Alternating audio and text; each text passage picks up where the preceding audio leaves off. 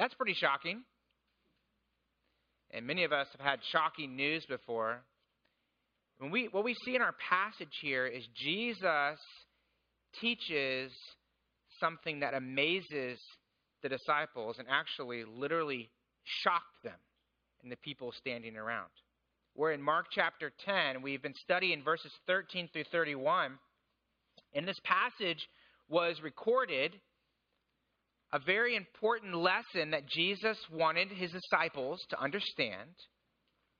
The point of this passage here and the point of Jesus' teaching on that day was this shocking truth. It is impossible for a person to earn eternal life by human means. And Jesus taught no person can earn God's grace, can earn God's favor by anything they do, which shocked those who listened. Most religions in the world, if not all religions in the world, teach and have taught that you can gain merit with God through your religious deeds and your moral works. And so 2 weeks ago, we started teaching that Jesus actually countered this teaching. And we studied that Jesus first illustrated it. If you look in verses 13 through 16, Jesus illustrated this point with children. And the first truth we learned was that eternal life is impossible for you to have unless you come to Jesus like a helpless child. And what a wonderful illustration Jesus used. He brought children in front of him or invited them to come to him, and he used them as an illustration of a person who must be dependent receivers of God's grace.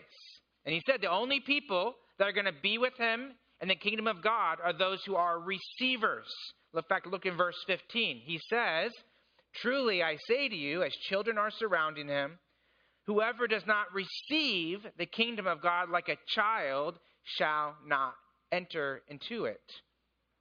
So notice the key word there is receive. And infants and toddlers receive from their parents. They're dependent for their physical life.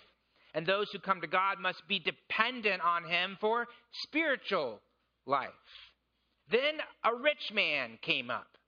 A rich man who seemed to have it all. He was religious. He was moral. He had authority, probably in some type of religious synagogue. He seemed to have it together, but this man didn't. He was blind to his own sin and his own need for Jesus Christ. He thought his own self-righteousness and his own self-effort could earn him eternal life. And you see that question, you see that point in the question he asked. Look at verse 17. It says in verse 17 that he was setting out on his journey, that's Jesus. A man ran up to him, knelt before him, and asked him, "Good teacher, what must I do to inherit eternal life?" And this man was a perfect example of a person who had his own idea of how to go to God, but he was wrong. I mean, think about the contrast between Jesus, God in the flesh, and this man. This man thought his religious efforts and following his 10 Commandments could get him to heaven, but he was standing before the holy God, and nothing he could do could earn him anything for God's favor. It's impossible to have eternal life, the second point we learned last week, unless you repent of your sin and of your self-righteous efforts. And so we talked last week about what does it mean to repent. Jesus says you need to come to me, which means you need to turn from your own way and turn to Jesus. And repentance is a change of mind and belief, which results in a change of direction of life. And so Jesus says, repent and follow me. So look down in verse 17. Let's just read through this passage and think through this story. Think about what Jesus was teaching. Verse 17 says, "And as he," that's Jesus, "was setting out on his journey, a man ran up to him, knelt before him, and asked, 'Good teacher, what must I do to inherit eternal life?' And Jesus said to him, 'Why do you call me good? No one is good except God alone.'" Remember, Jesus was saying, listen, God is only good. You're calling me good. Therefore, Jesus is accepting the claim as the good God. Verse 19, you know the commandments. Do not murder. Do not commit adultery. Do not steal. Do not bear false witness. Do not defraud. Honor your father and mother. And he said to him, Teacher, all these I have kept from my youth.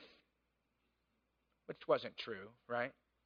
But the pride there of that statement. Verse 21, and Jesus, looking at him, loved him and said, you lack one thing. Go, sell all you have, give to the poor, and you will have treasure in heaven. And here's the one thing, come and follow me. And last week we learned that the main imperative in that verse there, in verse 21, is follow.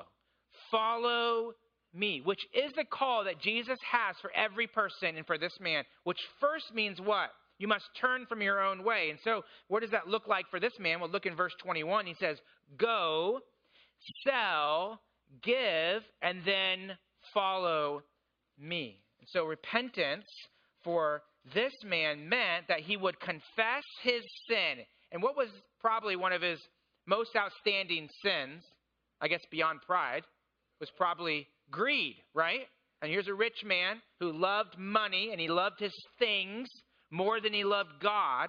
But also this man refused to let go of the things that he trusted in, his own efforts, his own resources, and he refused, therefore, to follow Jesus Christ. So we must repent and turn from our way and follow Jesus. And let me ask, before we go into this next part of what does it mean to follow Jesus, let me ask this question. What does it look like for you to turn from following your own way and trust in your own idea of how to get to God and follow Jesus? What does that look like for you? And then the next point is the one we're going to talk about today, and that is eternal life is impossible for you to have unless you completely follow Jesus Christ. Unless you completely follow Jesus Christ. So what does that look like? Well, I think the next number of verses here, verse 23 through 31, teach us what this means. So look down in verse 23. And Jesus looked around and said to his disciples, how difficult it will be for those who have wealth to enter the kingdom of God. I'm sorry, I forgot to go to verse 22, didn't I? I skipped a verse. Go to verse 22. Disheartened by the saying, the man went away sorrowful, for he had great possessions. And Jesus looked around and said to his disciples, how difficult will it be for those who have wealth to enter the kingdom of God? And why is that? Why is it difficult for those who have wealth to enter the kingdom of God? Because they love to hold on to the things of this earth. Because they trust in their own resources. And honestly, if we were to be completely frank, this man who was rich was nothing, is not rich compared to us, right? I mean, the things that he had doesn't compare to anything to the things that we have today. I mean, a rich man in that time is a poor man in our time, isn't he? In America, that is. Think about the contrast between this man and Jesus. What does it mean to completely trust in Jesus Christ? Well, first of all, it means you must trust the power of Christ to save you. You must trust the power of Christ to save you. Here's a rich, religious, moral, upright, at least in the eyes of the people around him, man, standing before Jesus. I mean, this man held on to a couple shekels of gold, but he was kneeling before Jesus, who had it all.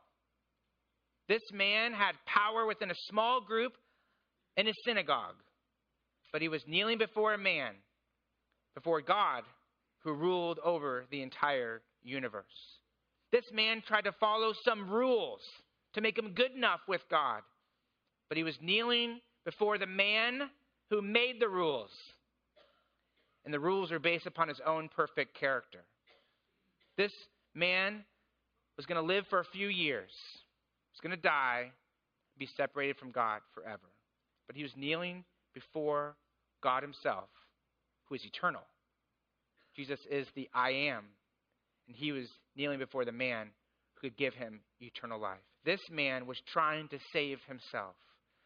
But Jesus was there before him, the Savior of all who would believe. So just think of the contrast. Consider how exceedingly weak this man was in light of the omnipotent power of Jesus Christ. And so Jesus, standing before him, says, listen, stop trusting yourself, your resources, your efforts. Follow me. But he didn't. He was disheartened. And so look down in verse 24. Jesus says, or the Bible says, and the disciples were amazed. They were shocked at Jesus' words. But Jesus said to them, again, children, how difficult is it to enter the kingdom of God? So that's not just for the rich, but actually it's difficult for everyone. In fact, not just difficult, but impossible. He says it's easier for a camel to go through the eye of a needle than for a rich man to enter the kingdom of God. So now everyone's kind of understanding, yeah, that's impossible for a camel to go through the eye of a needle. In verse 26, then they were exceedingly astonished. And he said to them, they said to him, who can be saved?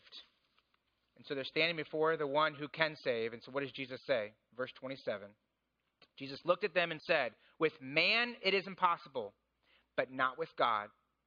For all things are possible with God. And Peter began to say to him, see, we've left everything and we followed you.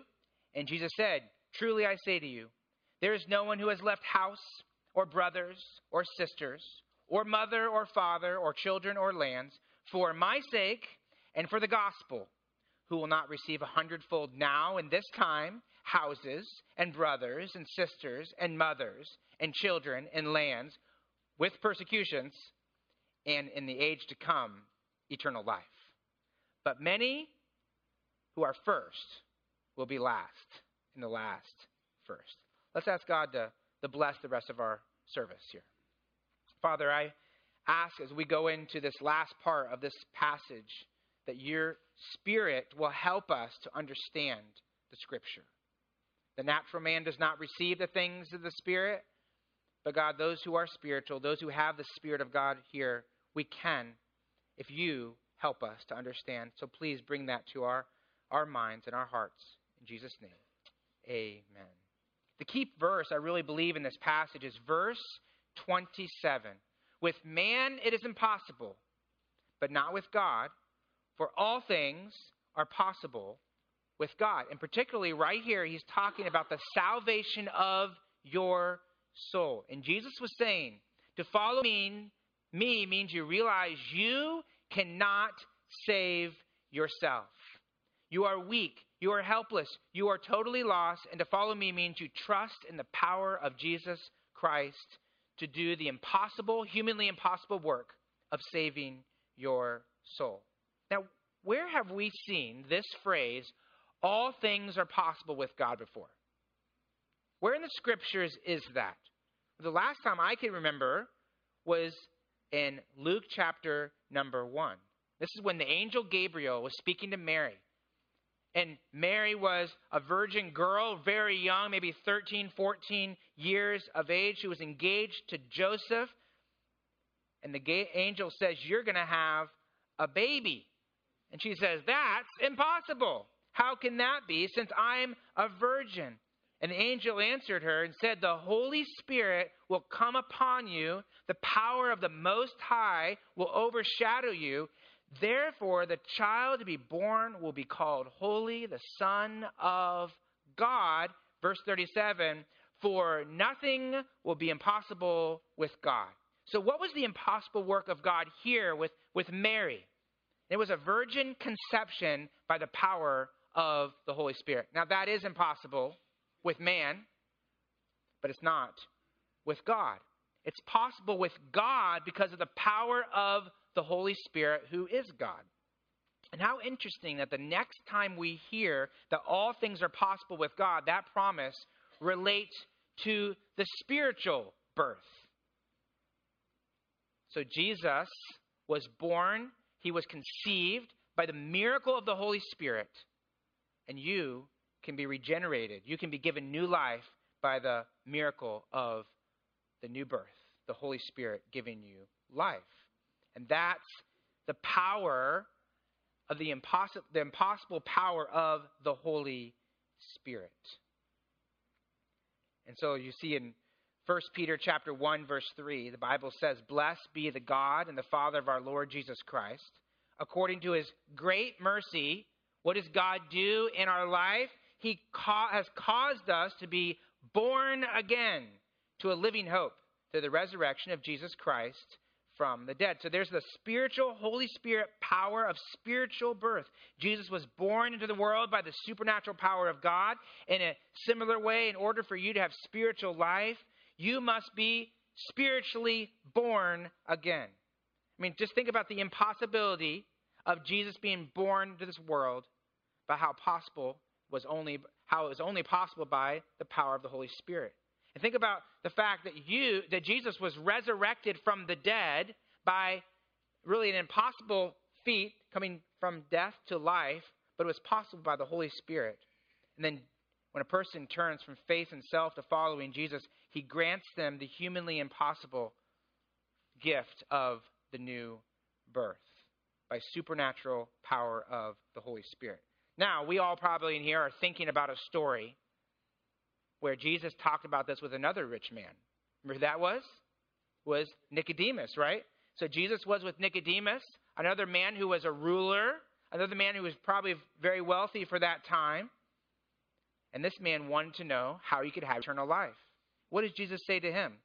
The Bible says this man came to Jesus by night and said, "Rabbi, we know that you're a good teacher, or you're a teacher come from God, for no one can do these signs unless God is with him." So a very similar approach to this rich man. And then Jesus says to this man in verse number 3, I got it on the screen up there for you. "Truly I say to you, unless one is born again, he cannot see the kingdom of God." So you can't enter God's presence unless God supernaturally gives you new life. So think about Jesus with this man Nicodemus, and Nicodemus responds back in confusion. How can a man be born when he's old? Can he enter a second time into his mother's womb and be born? Now think about it. That was actually a real question he was asking, right? We read that and we're like, that's kind of foolish to ask that kind of thing. But he's saying, how can you have two births? Well, Jesus was talking about the physical birth and also the spiritual birth. So Jesus answered and said, "Truly I say to you, unless one is born of water and the Spirit, he cannot enter the kingdom of God. That which is born of the flesh is flesh." That's the physical birth. "But that which is born of the Spirit is spirit." That's the new birth. And notice this in verse 7. "Do not marvel. Don't be shocked by this, Nicodemus, that I say to you, you must be born again." That word born again is a very interesting word. It's an aorist, which means it's a point in time, an action that's a point in time, and it's a passive verb, which means it's happening to you. God must work in your life at a point in time and give you spiritual birth. Being born again is an act of God upon your soul. And we call that, in biblical terms, we call that regeneration. It's the idea that God makes us spiritually alive by his word, by the power of the Holy Spirit. And when you're given that life, you could say you're also given the gift of salvation, which is kind of like a big package, right? When it's your birthday, if you're a little kid at least, you like to get big packages, right? And some of those packages take a long time to unpack and to enjoy. And God has given us a wonderful gift, the gift of salvation. It's a big package. You can see in Mark chapter 10, the disciples asked, who can be saved? So that's what we're talking about. We're talking about salvation. What's the answer to that? Only a person who's saved by God. Only a person who has God's special work of regeneration, of giving new life by his grace. So God must give you spiritual life. And when that happens, there's so many amazing things that happen. You are forgiven of all your sin, past, present, and future. You are declared righteous. You're adopted into his family. You're granted all the promises that he has for his children. And you have, at that moment and forevermore, the promise of eternal life. Eternal life in his presence. You're saved. We could say it that way. And then beyond that, the Bible says in Hebrews 7:25 that he continues to save us. So he gives us new life. He saved us, gives us this package of salvation. And throughout our life, we can be confident that we are continually saved. What do I mean by that? Hebrews 7:25. Consequently, he is able to save. And that's an interesting verb too. It's a present tense. It's something God is actively doing. Present tense active. He's able to save to the uttermost those who draw near to God through him, since he always lives to make intercession for them. So throughout our life, there's this idea that he preserves us by his grace. And he also is sanctifying us by his grace. There's regeneration, there's sanctification, which is the idea that he's making us more like Jesus Christ by his word, by his spirit, by the Spirit of God. And then at the very end of our life, we get to experience something called glorification, which is the idea that that's God's final change to make us like Jesus in body and soul by his word and through the power of the Holy Spirit. And there's so much more that we could unpack with that, but that is called salvation. And that salvation is given to us through the work of God, his grace, at regeneration. So how does a person receive this impossible gift of salvation? Well, it's interesting, when Jesus was teaching Nicodemus, the very end of that passage in John chapter 3, Jesus says this: whoever believes in the Son, that's him, has eternal life. When you turn from trusting your own means, your own religious ways, and you believe in Jesus Christ, the Bible says you have the gift at that moment of eternal life. Now, when does eternal life end? It never does. So when you're gifted eternal life, it doesn't ever go away. It's forever. That's why we believe that a believer is secure in Christ, because he's gifted at that moment eternal life. But whoever does not obey the Son shall not see life, but the wrath of God remains on him. So if you decide, I'm not going to repent and turn from my own ideas and beliefs and my way, I'm going to continue going that way, I'm not, in some sense, going to obey the Son and believe in him, the Bible says the wrath of God remains on you. And that's what we see with the rich man. That's what the rich man did. He walked away from the Lord. And sad to consider that this man had the wrath of God remain upon him. So completely following Jesus means you trust in the power of Christ to save you. It also means that you are motivated by Christ and his gospel. Look at verse 28. Peter began to say to him, see, we have left everything and followed you. So Peter, the spokesman for the group, points out, you might say, the obvious here. Look at what we've done, Lord. Maybe a little bragging here. Maybe just a little bit matter of fact. Like, we've done it. So what about us, Lord? And actually what Peter said was true. They did leave all to follow Jesus. In fact, would you real quick flip back to Luke chapter 5 and just see this account? Luke chapter 5 is the account where they, at that moment, left all and followed Jesus. So Mark, and then the next book is Luke. Luke chapter 5, Jesus is preaching next to the Sea of Galilee. He's actually standing in Simon Peter's boat because he was a fisherman, and he was speaking to a crowd. And then in verse 4 of Luke 5, the Bible says, and when he, that's Jesus, had finished speaking, he said to Simon, put out into the deep and let down your nets for a catch. And Simon answered, Master, we've toiled all night and took nothing. But at your word, I will let down the nets. Here you see Peter trusting that Jesus had the knowledge that was greater than his own. In verse 6, and when they had done this, they enclosed a large number of fish, and their nets were breaking. And they signaled to their partners in the other boat to come and help them. And they came and they filled both boats so that they began to sink. And when Peter saw it, when he saw the power of God, when he saw the wisdom of God, he fell down at Jesus' knees and he said, depart from me, for I am a sinful man. Notice the contrast between this rich man who fell down before Jesus in pride and pretense. And here Peter says, wow, I am sinful, Lord. Verse 9, and he and all who were with him were astonished. So a lot of people were shocked in the Bible, weren't they?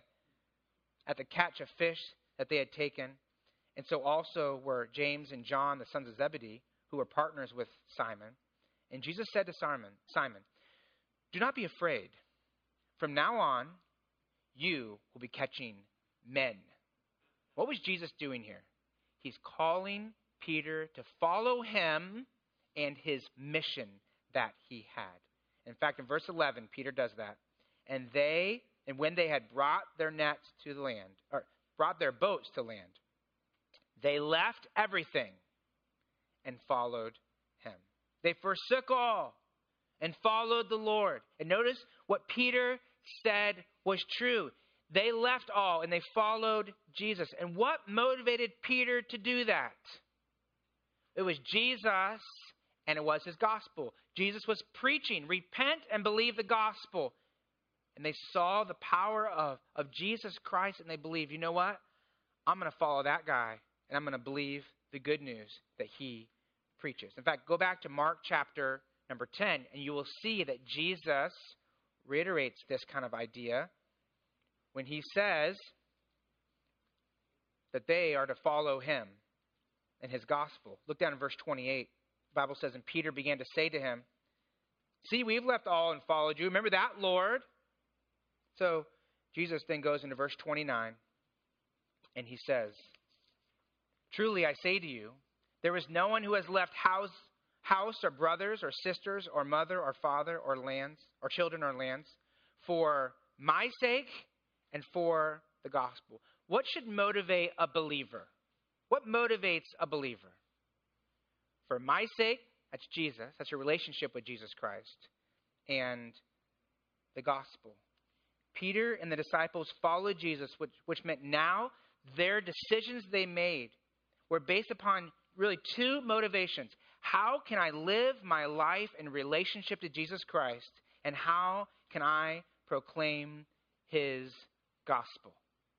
You know, when you see a couple that's not married, or you see a young couple that's starting to date, I should say, something changes in their motivations, doesn't it?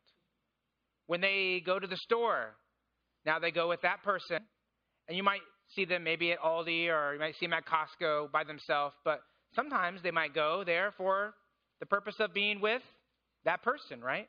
When you start dating someone, if you're in one of those budding relationships, your motivations change. And when you come into relationship with Jesus Christ, your motivations change. And now you're motivated by him and the mission that he has for you. Before we kind of go into more of this, let me explain that may be clear. This is not the way a person is saved. This is the result of the work of Christ in your life. The reason why you pursue Christ, this is the reason why you pursue his gospel, is because God has supernaturally saved you. You're trusting him, and the power of the Holy Spirit is being worked out through your life, and his power continues to work in you and through you as you continue to follow him. So this new motivation for living comes from the supernatural power of Christ within you. And if you are a follower of Jesus Christ, what should motivate every decision you make, every day of your life, is Jesus Christ and the mission that he has. And the contrast here is clear. Here's a rich man who is motivated, and his decisions were made based upon how he can gain more wealth, how he can gain more prominence. A follower of Christ no longer makes decisions to advance his own kingdom.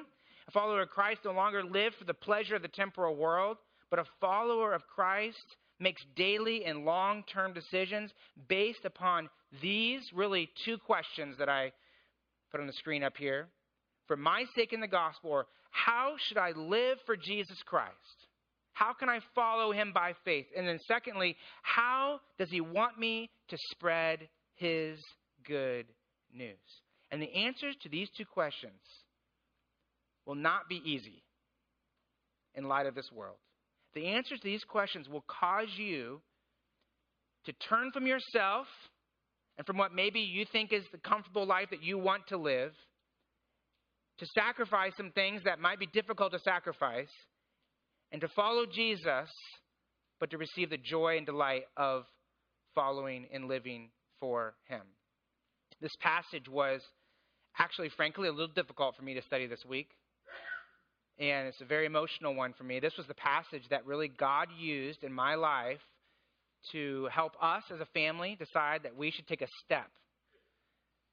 And I was out in South Carolina, and I was a pastor out there, and I was enjoying the church I was in. And I was in a comfortable position out in South Carolina. We had a nice house. And again, I've said this to you many times. People ask me, like, why did you leave South Carolina? And people in the community, it's almost every week. If I just talk to anyone and tell them where I came from, they're like, why would you leave South Carolina and come out to this way? And it wasn't because of a problem I had out there or any bad situation. We loved our church, and we were loved and still are. It wasn't because of housing or finances. I loved the house we were in. It wasn't because we wanted to be Hollywood stars, although we wanted to meet a couple, or because of the politics in California. Definitely not because of that. We were content in that area. But there really were two motivations. As I studied this passage and I saw those two motivations for my sake and for his gospel, it started to make me ask myself the question, what does living by faith look like for me in my life? What does Jesus want me to do with my life? And then also, how can I use my life in the greatest way possible to spread his gospel? And honestly, as we meditated on that and I thought about that, the Lord kept directing my heart to say, Ben, I think God has another step for you. I can remember driving down the road with Dana in the car and us talking about these things. I can remember at night sitting next to in our room by our bed and praying together about these things. And then coming to that day when we made the decision to say, this is what God wants us to do. And it was a hard decision. It was not an easy path. The steps of faith are difficult. I mean, he says it's with persecution, right? There's difficulty that lies ahead. But I would say this, is that there's always the joy of the Lord. And actually, there's something even better. Because when you give up the houses and lands and fathers and brothers and sisters, what does he promise after that? What does it say in verse 30? That he has something even better for you now and in the life to come. But first, let's just focus on what we are leaving behind. Look down in verse 29. He says, I say to you, there is no one who has left house or brothers or sister or mother or father or children or lands for my sake in the gospel. So following Jesus means the things of this earth are no longer our primary motivations. Verse 29, you see two categories of things a disciple might leave behind. One category are the places that we dwell, and the other category are the people we dwell with. So the places we dwell are houses and lands. And the people that we dwell with are brothers, sisters, fathers, and children. I think I should pause here to make sure that I'm clear that this does not mean that you should forego your responsibility as a husband or a wife or a father or a mother, right?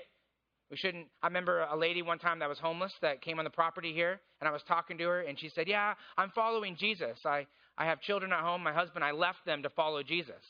I'm like, that's not right. That's not the scripture's not teaching that. In fact, if you look up in Mark chapter 10, we studied that a couple weeks ago. It's like Jesus says, leave your father and mother, be joined to your wife, become one flesh, and there's a new family formed and a new commitment, and you got to keep that commitment. You got to stay married, and you got to have oneness in the marriage. So this is not a call to give up your family responsibility. What he's saying here is that following Jesus means you allow him to control your motivations and your life mission. He's saying you cannot allow earthly things and earthly relationships to control your motives and mission. It must be Jesus and his gospel. And how many people in our world look to those two categories to find meaning and direction in life? I mean, how many people don't follow Christ because they fear the rejection of family? How many people think that they will be happier once they have this house or once they have this possession, only to find that those things can't really satisfy? How many people pursue money and power and position in the hopes that those worldly treasures will give them more joy, like this rich man right here, only to find out they still leave you empty? And we can be tempted, I should say, to allow the desire for houses and lands, or the approval of friends, or the fear of family to be our primary motivations instead of Jesus Christ and instead of his gospel. And I think we must think about this for ourselves. What does that mean for us? Like, how can we be tempted? How can we be tempted to be driven by the desire for things? How can we be tempted to be driven by the desire of other people? What does motivated by houses and lands look like for each one of us in California and Simi Valley? What does being motivated by earthly relationships look like for you? And Jesus wants you to live your life in light of eternity. So follow Christ means have your decisions be motivated by the fact that it's for the sake of Jesus Christ. It's for him. And following Christ means that you live your life for his mission, the gospel of Jesus Christ. And sometimes we think about this in the grand scheme of life. It's like, what should I do with my life? You know, I'm 18 years old. And that's good to think about that, by the way. But I think actually he's speaking about the daily decisions that we make. I mean, am I going to live today for Jesus and his gospel? I mean, how am I going to live today in light of eternity? How can I advance his gospel in my life today? Yesterday, we went to the parade, which was a lot of fun. We wore these Lighthouse Bible t-shirts, and we had a sign. We passed out cards. But honestly, I had to get up early on Saturday morning, and really early. And as I woke up, I thought, I don't want to get out of bed. And in fact, I actually had this thought, like, I was actually kind of mad. I'm like, I'm grumpy right now. And I was thinking in my heart, what do I have to do this today? I don't even know if I'm even ready for Sunday, you know? And then I started thinking to myself, okay, why am I doing this again? Like, why are we going out there again? And really the Holy Spirit just kind of like moved in my mind to think, Ben, why are you doing what you're doing today? And I thought one thing, what if you hand a flyer to someone? What if they come to church? What if they hear the gospel and get saved? Would that be worth it? Are you doing this for Jesus or yourself? Are you doing this to advance his gospel? So I got out of bed, crawled, fell, whatever you want to say. And I went to Dana and I said, I'm pretty grumpy right now. Can we pray together? And we did. And it changes your perspective, right? It's like it changes the reason why you get up in the morning. And I think this is, maybe that's a little sample of what really should happen every day of our life, to ask ourselves the question, why am I going to do what I'm going to do today? Like you're a teacher or you're a stay-at-home homeschool mom, and why do you teach your kids? Like what motivates you to do that? You go to work. Why are you going to work? What motivates you to do that? You're a teenager and you're in school or you're in sports. Why do you do that? Why are you even here today? Like, why'd you show up? And is it really because you want to live for Jesus? And are you asking yourself these questions? How should I live today at school or work or at home? How can I live for Jesus? And how can I spread the good news of Jesus Christ within the context that he has put me? Completely following Jesus means you trust in the power of Christ to save you. You're motivated by Christ and his gospel, and you enjoy the inheritance of Jesus Christ. Look at verse 29. Truly I say to you, there is no one who has left house or brothers or sisters or father or mother, quite a list here, by the way, right? Or children or lands for my sake in the gospel, who, and then notice the inheritance of Jesus, who will not receive 100-fold now in this time, houses and brothers and sisters and mothers and children and lands with persecutions, and in the age to come, eternal life. When you follow Jesus and you loosen your grip on earthly things that you think will bring you joy, Christ promises that he will give you 100 times more than you had before. That's a pretty good return on your investment, isn't it? And when will this take place? Look at verse 30. When will it take place? Now, in this time. And what does that mean? Jesus promises that he will give me and you 100 times the blessing now and in the age to come. So what's he talking about? Well, I think verse 29, he's clearly talking about leaving earthly possessions and family. In verse 30, he's speaking about receiving your spiritual possessions and your spiritual family. So who are these new brothers and sisters and mothers and family? Well, I'm not going to have you turn there, but if you would go to Mark chapter 3, you could see Jesus talks about this. In fact, his mother and his brothers came up to him and they said, hey, your mother and brothers are out there. And Jesus says, oh, let me teach you who my mother and brothers and sisters are, who my family is. In verse 33, he said, who is my mother and brothers? And he looked around in the circle at those who sat about him. And he said, here are my mother and my brothers. For whoever does the will of God is my brother and my sister and my mother. Now, what was he saying there? He's saying that God has given us a spiritual family. And what is that spiritual family? That's the church, right? The church, the blessing of the church is 100 times greater than what we had before. So the church are God's people. When we as God's people come together in true love and commitment, we experience the joy of the inheritance of Jesus Christ. Do you realize that God's inheritance, or Jesus Christ's inheritance for you is this right here, and also in eternity? But right now, it's the church. The church is such an important part of the Christian life. Next week, we start church membership classes. Church membership is a way to say, I'm a part of this family right here. I'm covenanting with you all to follow Christ. Like, I'm clinging to you for my spiritual health and the Lord for my spiritual health. And I'm coming together with you to advance the gospel. And I would say this, is that a year later from coming out here, I'm so thankful for our church. Like, we talk about it all the time. God has fulfilled the promise to us and you guys.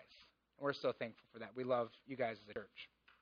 The joy, there we go. We're not really good at clapping as a church. So if we're going to clap, we really got to give it out there. Okay? Okay. I'm not condoning you clapping for what I'm saying. I'm just saying, like, if you're going to do it, let's just go for it. Okay? Okay. Look at verse 30. He says, you'll receive 100-fold now in this time. And then he says, the very end of that, he says, also with persecutions. Do you realize the inheritance of Christ also means we suffer with Christ? We like to flee problems, don't we? We see a problem with someone else or a problem in our life, and we're like, how can I get out of this? How can I run away from it? But actually, what's interesting is in Romans 8:17, Paul writes that if we are children, then we are heirs. If we're the children of God, then we're heirs of God and co-heirs with Christ, if indeed we share in his sufferings, in order that we also might share in his glory. And according to this verse, we share in the sufferings of Christ now, and will share in the glory of Christ later. So the inheritance we enjoy with Christ is the church, but also involved in that is suffering. There's suffering that's involved in that. And so that shouldn't shock us when that's a part of our life. But we can praise God, because in verse 30 it says, and also the inheritance of Christ is what? In the age to come, it's eternal life. You get to experience that forever life in the presence of Jesus Christ. The problems of this life are only temporary, friends. And soon we will all pass. And we will be in eternity. And we can look forward to that. We should look forward to that. We can look forward to an eternity with Jesus and with each other. In eternity, we will praise Jesus that he saved us by his power. In eternity, we will praise Jesus for empowering us to serve him through difficulty. In eternity, we will praise Jesus for his grace and his mercy. In eternity, we will be with him forever. Amen.